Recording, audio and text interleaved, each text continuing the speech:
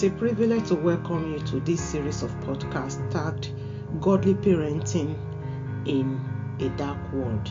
I was privileged to be in a parenting course that we ran recently, and we had two young adults who are in their first year in uni, and it was a privilege to have them around to talk to us what our perspective should be concerning gender and concerning the social issues that are being thrown at us here and there in our world. So on this series, we will be hearing from these two students who were also raised in Christian homes, and today the Lord is helping them at the university where they found themselves. So I'm praying that you will find this series a blessing.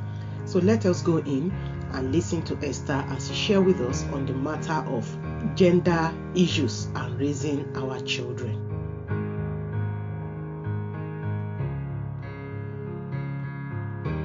So I wouldn't call myself an expert on gender or gender dysphoria, but within what I'm studying, there is a big emphasis on gender, on LGBTQ plus issues, and it's actually a big issue for me as someone on what I would say the right side of not only politics but social issues as well. So to start, I'd just like to share 2 scriptures, and I'd like everyone to keep them in mind as we go through what I'm going to share today. I think it's always important to start with the Word of God as the basis and foundation before going into, the science or the social issues or what's happening in our world today. So first of all, if we could go to Genesis chapter 1, verse 27. And it says, "So God created man in his own image. In the image of God created he him, male and female created he them." So that's one verse saying God created man in his image, and male and female he created them.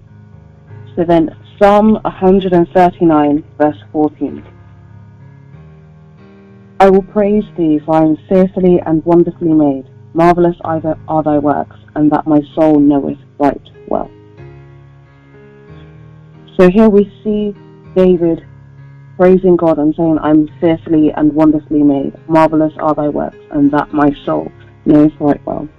So first of all, Genesis says to us that God made every single human being in his image. And there were 2 categories he made them in, which we call gender, which is the same thing as sex, gender and sex. I would like to just make that very clear from the beginning, because if you listen to anyone talking on gender dysphoria, anyone pushing that agenda, they like to tell you that sex is biological, and gender, which the transgender people are saying, no, I'm a boy, no, I'm a girl, even though they're a different gender, they're saying that is a social construct. And I'd just like to reaffirm the fact today that both gender and sex are scientific, biological things that God has created in us from the beginning of time.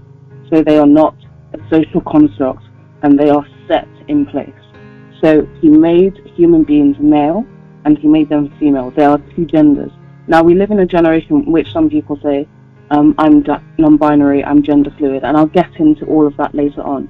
But let's remember the fact that there are 2 genders. There are no more genders than that. And then we see David saying that he is fearfully and wonderfully made. And I think this is very important to remember, because it's good to know that, we're made a man and woman, but sometimes, especially if someone's dealing with gender dysphoria, then they need to understand that they are fearfully and wonderfully made.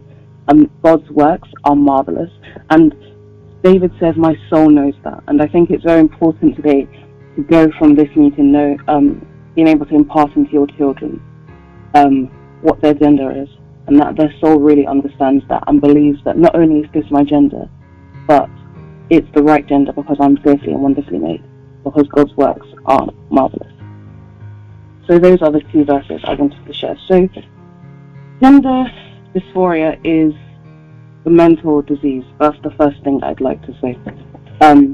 Not in any way to be rude to people who are suffering with gender dysphoria, but the fact of the matter is, gender dysphoria is a mental disease that unfortunately the world has tried to affirm in people and is currently affirming in people. So it's a mental disease. It's the same as schizophrenia, it's the same as body dysmorphia, it's the same as anxiety, depression, any mental disease. Gender dysphoria is the same. It's not separate, it's not a special category. So that's the first thing I'd like to say. Now, with gender dysphoria, it's actually a very rare disease, and only 1% of the population actually suffer from it. This is the whole world population. Now, I know it may seem when we're seeing things on the news that, no, it's a way bigger thing that people are suffering from. But unfortunately, we live in a society which has magnified it.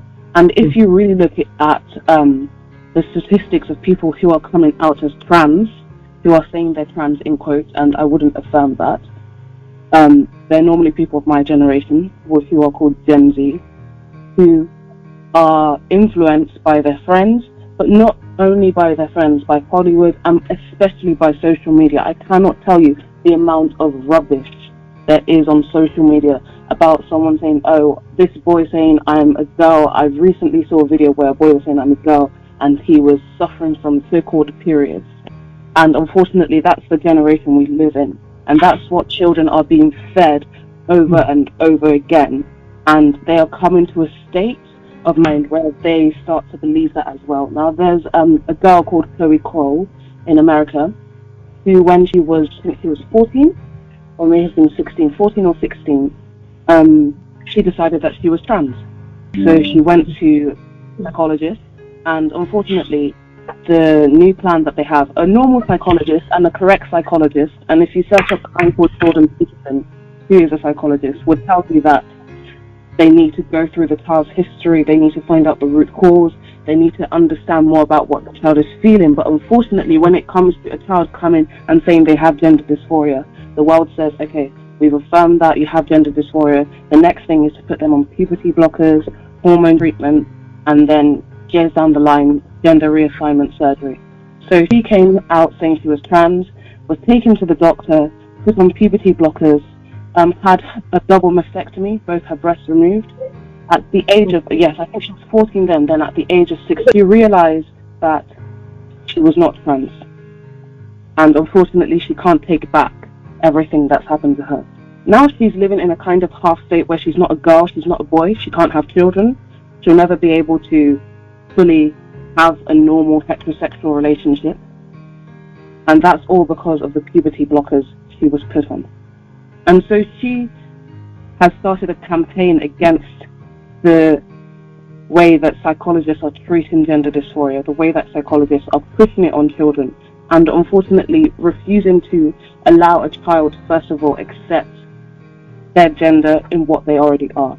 Now, people who do come out as trans, actually, if you do leave them alone for some time, so if you ever come across a child who says, oh, I'm a boy, but I think I'm a girl, I think it's very important, first of all, to not, I wouldn't say over panic, but to not put that child in a situation where they feel they need to go to the world for help for that, because it can completely remove them and put them on the wrong direction.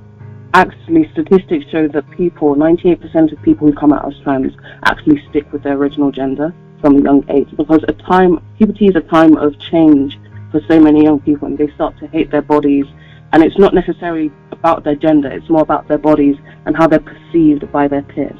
And so they start to hate that, and they start to think that maybe, no, I'm in the wrong body. But 98% of them actually revert to their original gender. But there is a factor that 80% of those people turn out to be homosexual. Now, that is not a portion use to name. But I think it's very important to remember the fact that most children who are really suffering from gender dysphoria actually end up not changing their gender because they realize that their gender they are in is correct. Now, with living in our society and with all the background information there is about gender dysphoria and gender, I saw some people saying how old their children were and how they haven't started with talking about their children with gender. And I'd like to say I understand that very well. In the perfect society, let kids be kids. A child who is 3 should not have to think about their gender, should not have to worry about their gender. Those are adult issues which children should not be taught about at all. But unfortunately, we live in a day and age where they are seeking to force such issues on children as young as 3. Even though the law is changing in England that 5-year-olds and upwards will be taught, a teacher can still decide to teach nursery school children that if they wanted. So I think it's very important that Christian parents, who is Christian parents, take up that mantle. And first of all, start with those scriptures, Genesis 1:27, Psalm 139 verse 14, those two scriptures. You can go into more, but those two scriptures in themselves are a reaffirming of gender.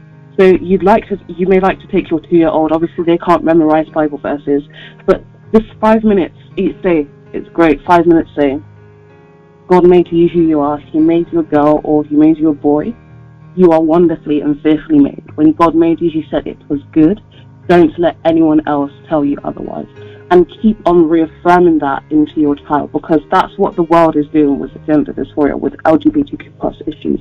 Every single day, every single platform a child goes on, every single place a child goes to, these issues are being thrown at their face. And we need to counter that with the word of God and every day reaffirm that child's gender. So as you're dressing up your child, maybe you're putting a dress on your girl saying, you are a girl, God made you a girl. Girls wear dresses, boys don't wear dresses. If you're putting, I think it's also important to allow the parents, so for example, the father, to take his role with the son in affirming his son's gender, and the mother to do that. I'm not saying, obviously not, a mother could do that for her son, but if you do have a husband who's willing to, it would be great to get him involved in affirming your son's gender and saying, look, this is what daddy does, because he's the man, he's the husband, he leads the family, he goes to work, he provides. And looking at those things, not only telling them about their gender, but seeing it in their parents is very important, and it helps a child be able to relate that to themselves. As said earlier, there are some changes in the law. First of all, that 5-year-olds upwards in primary school, they'll now be teaching the children about LGBTQ plus issues, basically the alphabet, which is what we now call it, because there are many different, it's not just LGBTQ plus anymore, but children will be taught all these things in schools. We are still fortunate in England to only have that being taught in schools, and I would say it's easier if you are reaffirming your gender, the gender of your child, to still manage that. It's very much easier compared to a country like Scotland, where they've obviously changed the rules. That before it was you have to live 2 years as a trans person, 2 years as a trans person, and then you can change your identity legally. But now they've completely scrapped that, and I think, like it was said, it's 3 months and then you can change your identity, which is absolutely terrible. And it's from the age of 16, which isn't even an adult. So I think those are issues that we need to pray about. But in some countries across the world, when it comes to trans issues, for example, Canada and some European countries, if a child says they are trans and a parent refuses to affirm that, the doctors have a right to take that child away from the family and start that child on treatment. So there's a case right now in Canada where a man is being prosecuted by a hospital because he refused to affirm his child's gender. Now, this is a child who is a product of a broken home, so he and his wife are split. So obviously the child has been suffering from a lot of mental trauma and things like that, and from out of that sprung the gender dysphoria that she was suffering with. And the doctors decided to put her on treatment. The other spouse is supporting it, and that man is now facing prison and a long sentence because he refused to allow his daughter to receive that treatment, and he's tried to stop her. So we are coming to a situation in our world where that in the next 10 years that could be the case in our country. And I think the most important thing to be able to deal with that, if you already live in a country like that, or your country is moving, taking steps toward that direction, is to keep that child in prayer. I think I can't emphasize enough the power of prayer. And you could say a lot of things to a child. You could reaffirm their gender. You could tell them, oh, this is what mommy does, or this is what daddy does. But at the end of the day, prayer is what is needed to combat the world that we are living in today. And taking prayerful steps as to how to deal with those sorts of things. If you decide, yeah, maybe I need to pull my child out of this school, or yeah, maybe I need to do more of this with the child, or maybe I need to actually sit down and have a talk with the child about how they feel about their gender. And I think I would actually encourage that. for certain ages it can be useful if the child is like from the age of, I don't know, 8, 7 upwards, to actually have a talk with them about gender. So, reaffirming gender in a 3-year-old is great, but actually asking the 7-year-old, how do you feel about your gender? Because obviously some children may not be able to express that, but when they come to that age, it's very important. How do you feel about your gender? How would you identify? Finding out more about that child, so it doesn't come to the stage where the child is coming out as trans in front of teachers and you knew nothing about it whatsoever. And really making sure that you have a relationship with your child and you understand who they are and they feel like they can come to you with every issue, which is why I emphasize not being angry and over, I don't know the word to use, but not being too much with the child about such an issue, because if that does happen, a child will be scared to come to you with such issues, and then that becomes a thing where they find an outside influence, and that outside influence is not always godly. So it's very important that you make yourself open, so you don't react with absolute horror and absolute anger when a child says something and they feel that they can come to you with any of their issues.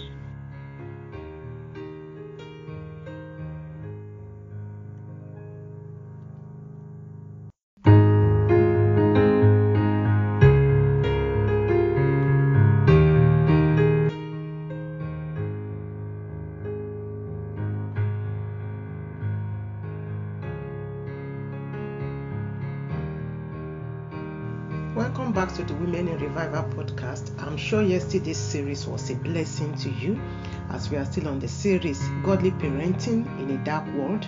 This particular series is from the parenting course that we finished recently, and I remember the last session was such a refreshing and a blessing session to all of us, as we heard from 2 young adults who spoke with us on this subject, and I am bringing you this session.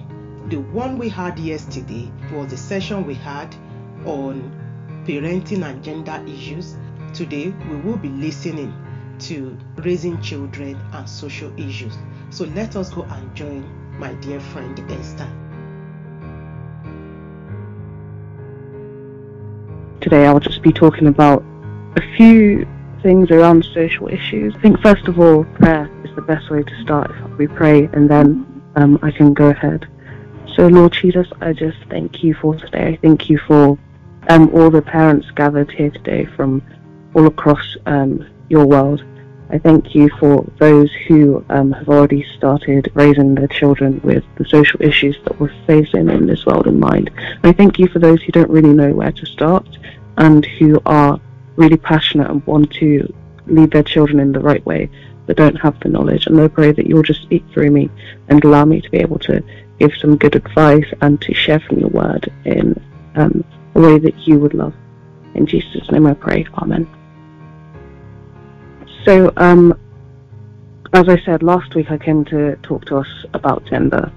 And I think the best place for me to start, like last week, is just reading the Word of God.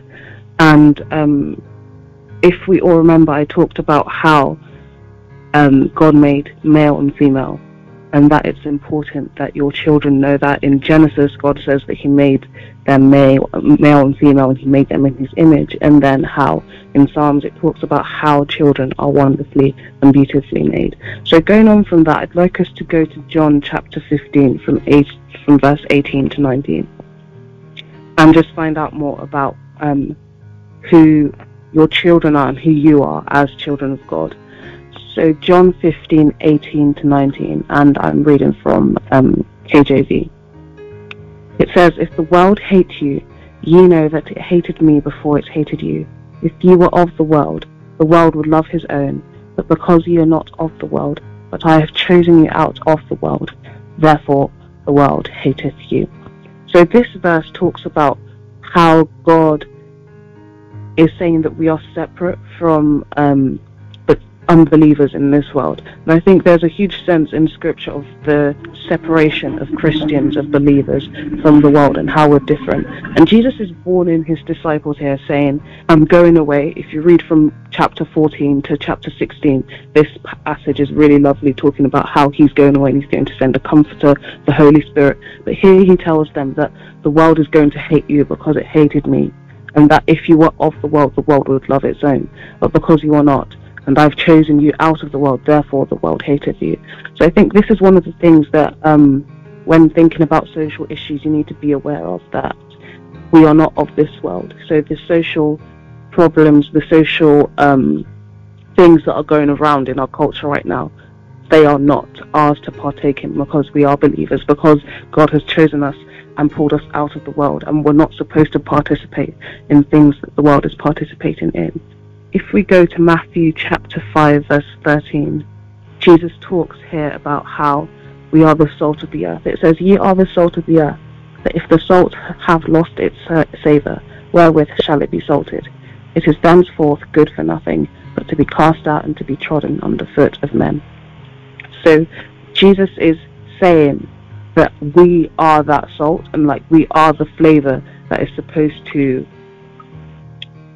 be an influence in our generation. So like when you cook soup, or you cook any meal, like for example pasta sauce, and you don't put any seasoning in it whatsoever, that sauce is flavourless, it's not tasty, it's not as enjoyable. But once you add just even like a pinch of salt, it totally changes the meal. And that's what we're supposed to be in our generation. So thinking about social issues is not just about protecting your children from them, but raising your children to be a force for good in pushing back against what the devil wants to introduce in this world. And then Romans 12, 1-2, which says, I beseech you therefore, brethren, by the mercies of God, that you present your bodies a living sacrifice, holy, acceptable unto God, which is your reasonable service.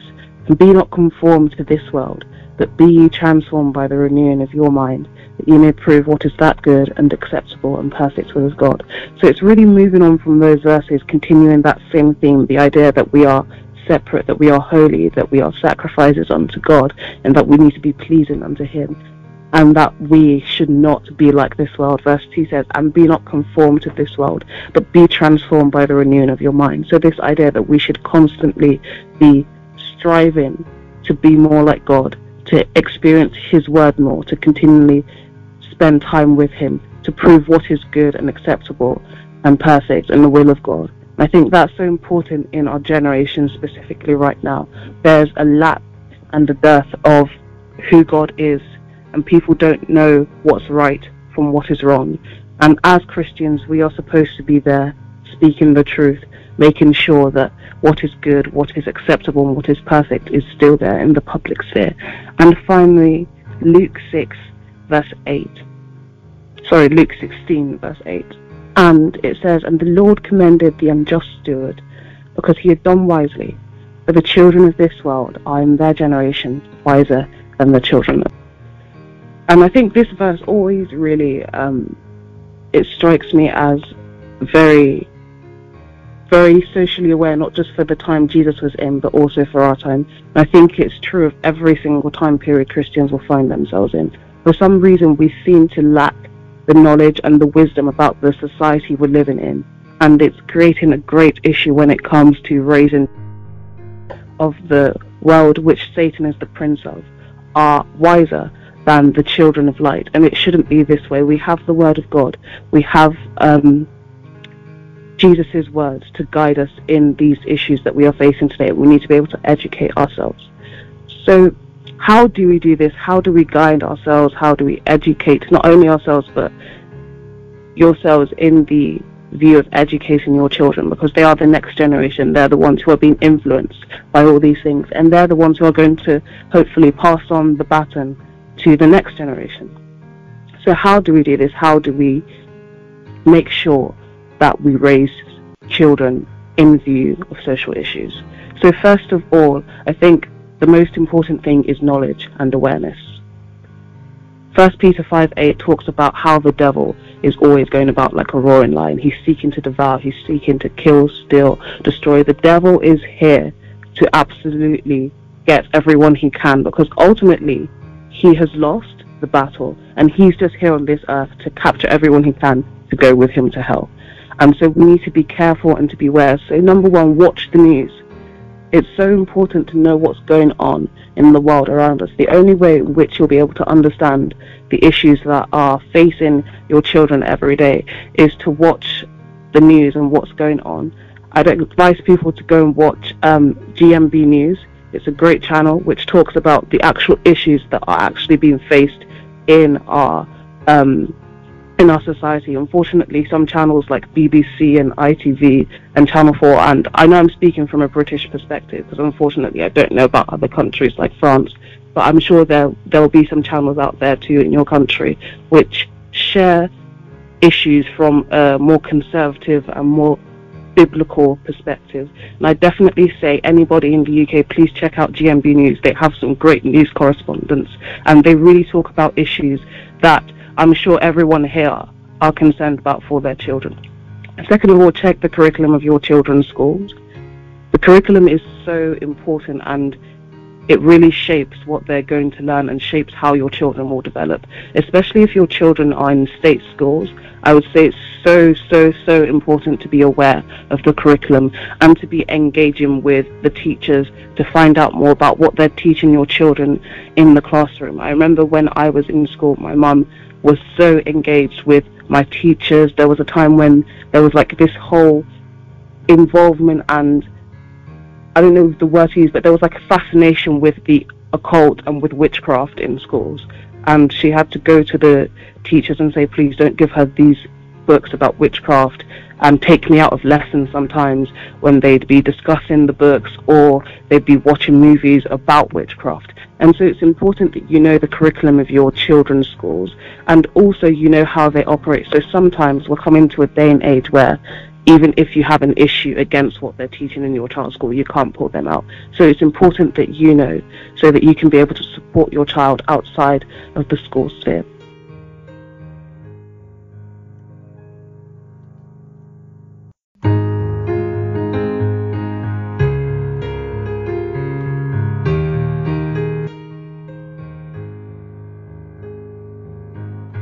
Welcome back to the Women in Revival podcast and particularly to this series, Godly Parenting in a Dark World. I am sure that the 2 episodes you've listened to has been encouraging. It's quite practical, and I think there's something about hearing from the younger generation, and I'm praying that as we go into to join even this session, as we listen again on this day 3, I'm praying the Lord will speak to you. Today we are looking at parenting and social issues. I believe many times Christian mothers or Christian fathers, we are ignorant of so many things. So these young people are here to challenge us and to encourage us to take our stand in our children's lives, even in this dark world. So shall we join Esther again as she takes us further? Second of all, get grounded in a church that supports not only with children activities but also your spiritual growth, because at the end of the day, if you want your children to grow and to be able to face this world with the assurance of their faith, you need to be a growing Christian yourself. You can't raise the blind, can't lead the blind. And so it's important that you're grounded in a Bible-believing church, a church that's going to help you grow, that's going to help you study the word, a church that's going to support you and then also support your children. So a church that has a Sunday school, a church that hopefully has stuff for teenagers, so that your child through their stages of life can grow and can learn more about the word, but also be surrounded by other people their age who are aspiring towards that goal. And thirdly, I'd like to say, even though it's important to get grounded in a church, a Bible-believing church, please don't rely on church or even on school to shape your child's worldview. I think that's a huge problem in the church, where parents kind of send their children off to Sunday school and they're like, okay, learn. And it's great, Sunday school is important, but the family altar itself is very important, and it even takes priority over Sunday school and whatever events are going on in church. It's very important that as a family you have those moments where you sit down, you discuss the word, you discuss how they feel about gender, how they feel about the pressure to be in relationships, how they feel about sex, because these are all the things that are being taught in schools, that are being taught about gender, about the alphabet, about boyfriends and girlfriends and sex and all those sorts of things. And unfortunately, what they're teaching in schools, and even sometimes what they could hear from not necessarily the church leadership, but from other people in church, other young people in church, isn't aligning with the Word of God. So it's important that you don't rely on outside influences to shape your child's worldview. You need to be in control of what your child is consuming and what they are understanding. And lastly, be aware of the influence of media. Media is so, I can't even begin to explain how far the influence of media is. As I'm talking to you now, my microphone on my phone is on. Now, I could go on to Instagram in the next 10 minutes and it could pick up on some of the things I said here, and reels will start showing up on such topics. And that's basically the world we're living in, where there's not just rubbish on social media, but where in some cases they're actually tracking what you're saying. They know so much about you. The amount of information that companies like Instagram, Facebook, Snapchat, TikTok have about you and your children it's crazy. So beware of that influence, not only with social media, but I think also with things like YouTube Kids, Netflix, CBBS, especially if you have like a younger age child. TV is going to be more of an influence in their life than maybe like Instagram, Snapchat, those sorts of things. So you need to be careful of such things. Unfortunately, the shows out there on television for children are terrible. I can't put it any other way. If I was a parent right now and I had children, I honestly wouldn't allow my child to watch Netflix, CBBS, Disney Junior, any of those things. When I was growing up, those were things I loved watching. But unfortunately now you have things like Sesame Street celebrating Pride Month. You have Blue's Clues going completely woke and completely destroying things that the Bible has said are clearly wrong. So you need to make sure that your child isn't influenced by such things. But it's not just removing them from those influences, it's about bringing suitable substitutes for them. So there are great biblically based shows out there that are teaching the correct principles. Just to mention a few, things like Bible Man. I watched that when I was younger, but recently I found out that there's been a reboot of this series, and it's now an animated version. So if your children don't like the old VHS style, then the animation is great to watch and it's really fun. I can say I've enjoyed watching it with my nieces. A great movie, a great show to watch. Next of all, Superbook. I watched that again when I was younger. There is a reboot and it's super fun, great biblical principles, and it really, I have actually learned a lot from the show also watching it. Adventures in Odyssey. Now that's something I also listened to when I was younger. It was a TV show back then. They had a TV show, so I watched the TV show. Unfortunately, they don't have that anymore, but they do have a radio series. And this is not necessarily for the younger children, probably for 10-year-olds to 15-year-olds. Adventures in Odyssey is great. It talks actually specifically about social issues a lot. There was a time where they talked about marriage and how marriage is between a man and a woman, or they discussed gender, or they discussed things like abortion and things like that. So it would be great if you could put your children onto these things. And then last but definitely not least is a new series I found out recently called Tuttle Twins. Now, if anyone knows The Chosen, that TV show, they have an app which is run by Angel Studios, and on it they have some other things for children. So there's something called Tuttle Twins on there. There's something called Wing Feather Saga, but I haven't really watched that, so I can't recommend it.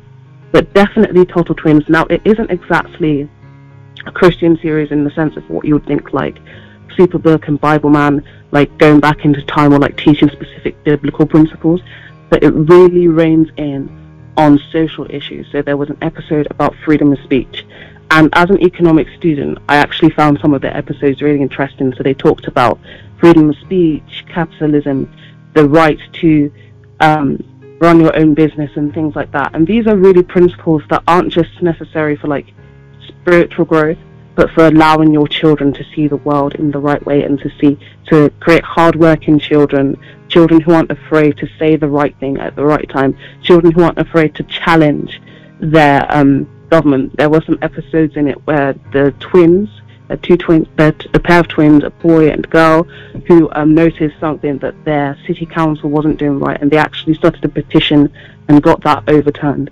So it encourages children to look at the world around them, see things that are wrong, and strive to change that. And finally, I'd just like to mention something. Some of you may know VeggieTales. Now, I wouldn't want to put anyone off it. There's a reason why I didn't name it here, because recently I was reading an article where one of the VeggieTales, the creators of VeggieTales, gave an interview saying that the Christian media should be allowing LGBTQ plus characters in our media. So I wouldn't say don't watch VeggieTales because I don't know the full story, but I definitely say concerning VeggieTales, probably do some more research into what the creators think about such things, because even though they may not talk about it in the show, I definitely think there's an influence of spirit. I definitely believe in the spiritual realm, and that there's a battle, and that we need to be careful about allowing certain influences in our children's lives. So I think those are all the points I wanted to reach today. So first of all, making sure you're aware. Second, get grounded in a biblical church, a Bible-believing church. 3, don't rely on school or church to shape your child's worldview. And last of all, beware of the influence of media. Lord Jesus, we thank you for today. We thank you for what I've shared. I know I rambled a lot, but I thank you for how you've spoken through me, and I thank you for all the parents here today. I pray, Lord, that you'll help them to go from here with a hunger to learn more about these problems, to learn more about what their children are learning in school, to learn more about what the media is portraying to their children, to get themselves really stuck into a church, and to make sure that their family altar is present, and that their children are spending time with you in a family setting. And Lord Jesus, I just pray that you just help our generation. We are in a dire situation where people don't know what right is. They don't even know what wrong is sometimes. They think wrong is right. They think right is wrong. And I pray that you'll please just give us the wisdom to guide our children and to guide ourselves in this world that we are living in, and to ultimately be salt for you on this world. In Jesus' name I've prayed. Amen.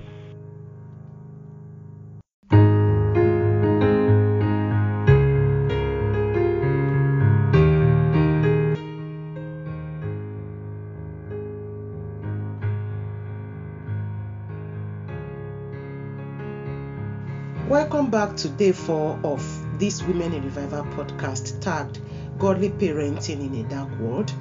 I'm praying that the Lord will ignite your heart and see that there is reward when we do our part. God himself is more interested in our children knowing him and standing for him even in their generation.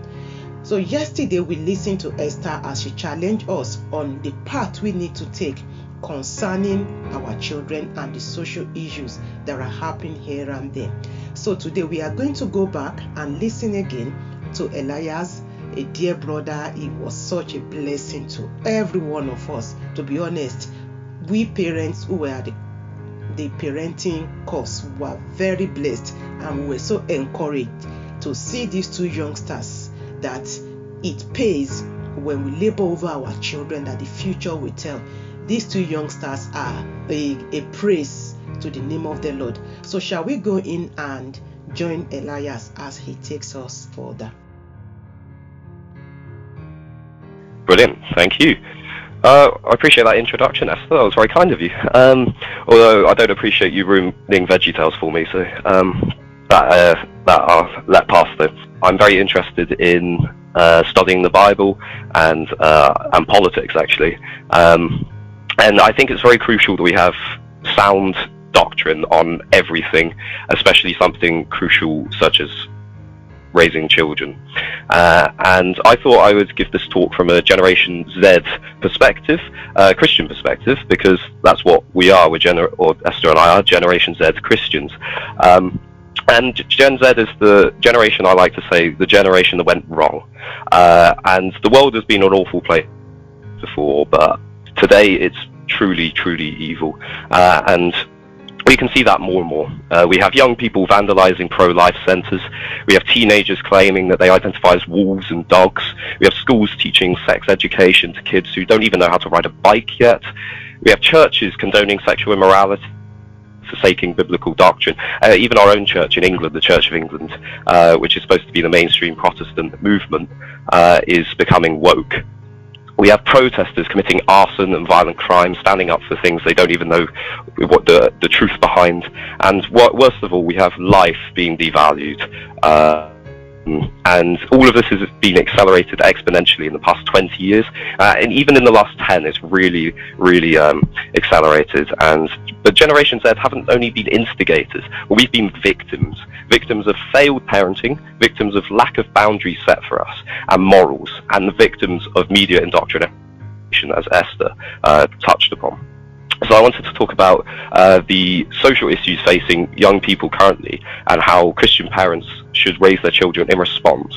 And I'm going to focus on three things, three key values, which I think we should be defending to our deaths, really. One is family, two is freedom, and three is faith. So the first one, family, and Esther touched on this quite a bit, and the biggest issue that I think can be found in society at the moment, and is the heart of many of society's problems, is the breakdown of the biblical family dynamic. Society today has almost demonized this idea of a family having a man, a wife, and their children. A husband, whether he's the ultimate provider, the disciplinarian, the head of the household, the leader, the one responsible for the safety of his family. The wife, being submissive, modest, supportive of her husband, caring, dedicated towards mothering her children, compassionate, self-sacrificing, and children who honour their parents, respect them, and listen to them, and take their wisdom and guidance seriously. How society looks down on this? The family structure God designed is now viewed as outdated, misogynistic, restrictive. But even if you ignore the fact that God's design and all these things are not true, look at the society without this family dynamic. You've got broken marriages. You've got fatherless children. Women left to be single mothers to provide for their children on their own. Women who choose not to become mothers because their children are considered a burden to their careers, and so they end up terminating their pregnancies. Another huge contributor to this demonization of marriage is the normalization of marriage outside of man and woman. And Genesis 1:27 says, "So God created man in his own image. He created him in the image of God. He created them male and female." Genesis 2:18 then goes on to say, "The Lord God said, it is not good for the man to be alone. I will make a helper corresponding to him." God designed men and women to complement each other in marriage, and therefore in raising children. It also says in Genesis, God told Adam and Eve to be fruitful, go and multiply. How can you do that with two men, two women? You can't. It's not God's design. And it's the normalization of these things in society today which has contributed to the breakdown. And our generation has the opposite taught to us. We have it taught that these things are okay. We've had these things glorified to us even. But society breaks down when our families break down. The second thing is freedom. Freedom is under attack in the UK, and most people argue that the UK is a free country. Yes, we're more free than North Korea, but no, we're not free. The development of technology especially has contributed to this becoming very real, very almost borderline totalitarianism. Social media has become a huge problem. Don't get me wrong, it has benefits. I wouldn't want to go back to the day that my dad grew up in, where he'd have to ride his bike for an hour to go down to the park only to find out that no one was there, because you can phone someone or you can message them on WhatsApp. But the minds of our children are being warped by social media, and the media in general. And we have a duty to protect them from this exposure to inappropriate and dangerous material. Yes, we should encourage children to have freedom, but we should be protecting them from the things they are too young to comprehend and too young to understand. These children are having modern gender ideologies shoved down their throats from schools, government-run schools, and media. And yes, many children see the media these days because kids these days have access to phones and technology, a wide variety. I've walked past kids in strollers and in prams holding iPhones. How did we get to this stage? But it's not only schools and media pushing agendas onto kids. They are taking away the rights of parents who disagree with their methods. They are taking away the rights of parents to bring up their children how they want, with differing opinions. Restrictions on taking children out of classes, as Esther mentioned, is now becoming very common. Schools aren't allowing it. Homeschooling is now checked up upon by the government. The erosion of freedom and parenting and the freedom of speech that we thought we had is becoming clearer by the day, and it's becoming an ever-growing danger to Christian families. And this is all being pushed under this idea of tolerance. My generation is called the snowflake generation for a reason. We've had all of our blessings handed to us on a plate.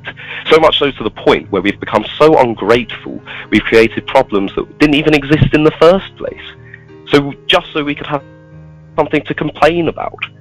And now we're asking the government, we're campaigning for the government on the streets to take away parents' rights so kids in the future, so our kids, can grow up being completely indoctrinated and not challenging these tolerance agendas being pushed.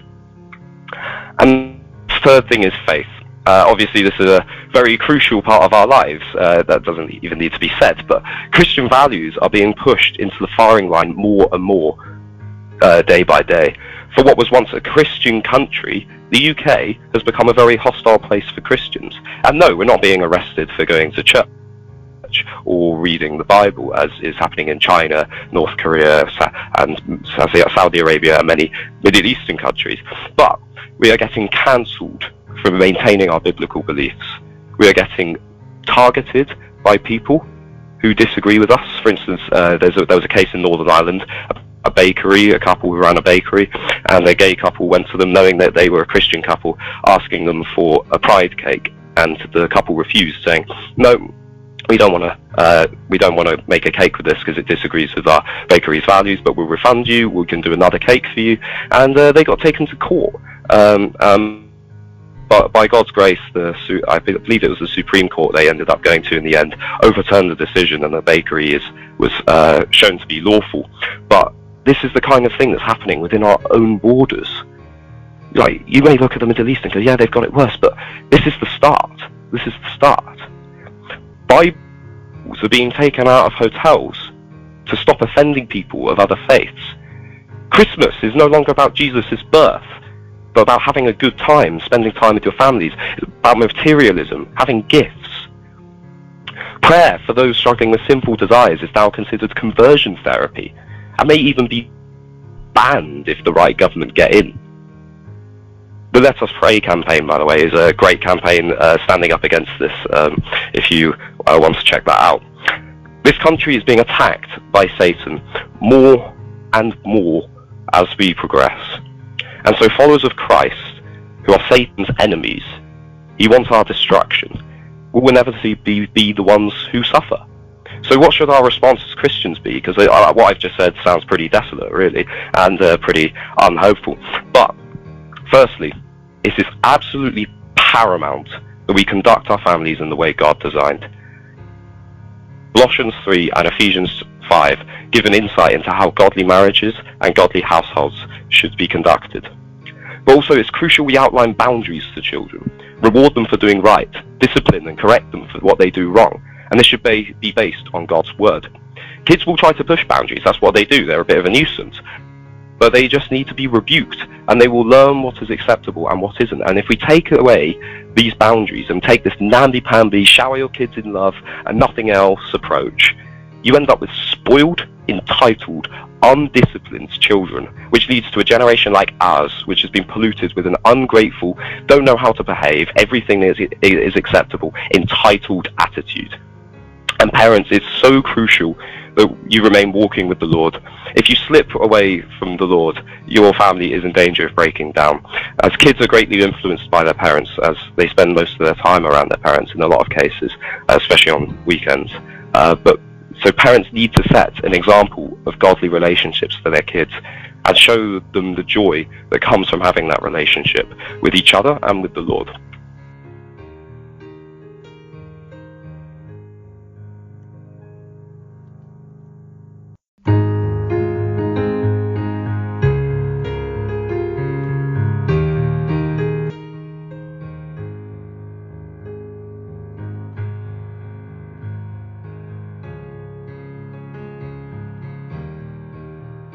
thank you ever so much for joining us to the end of this series.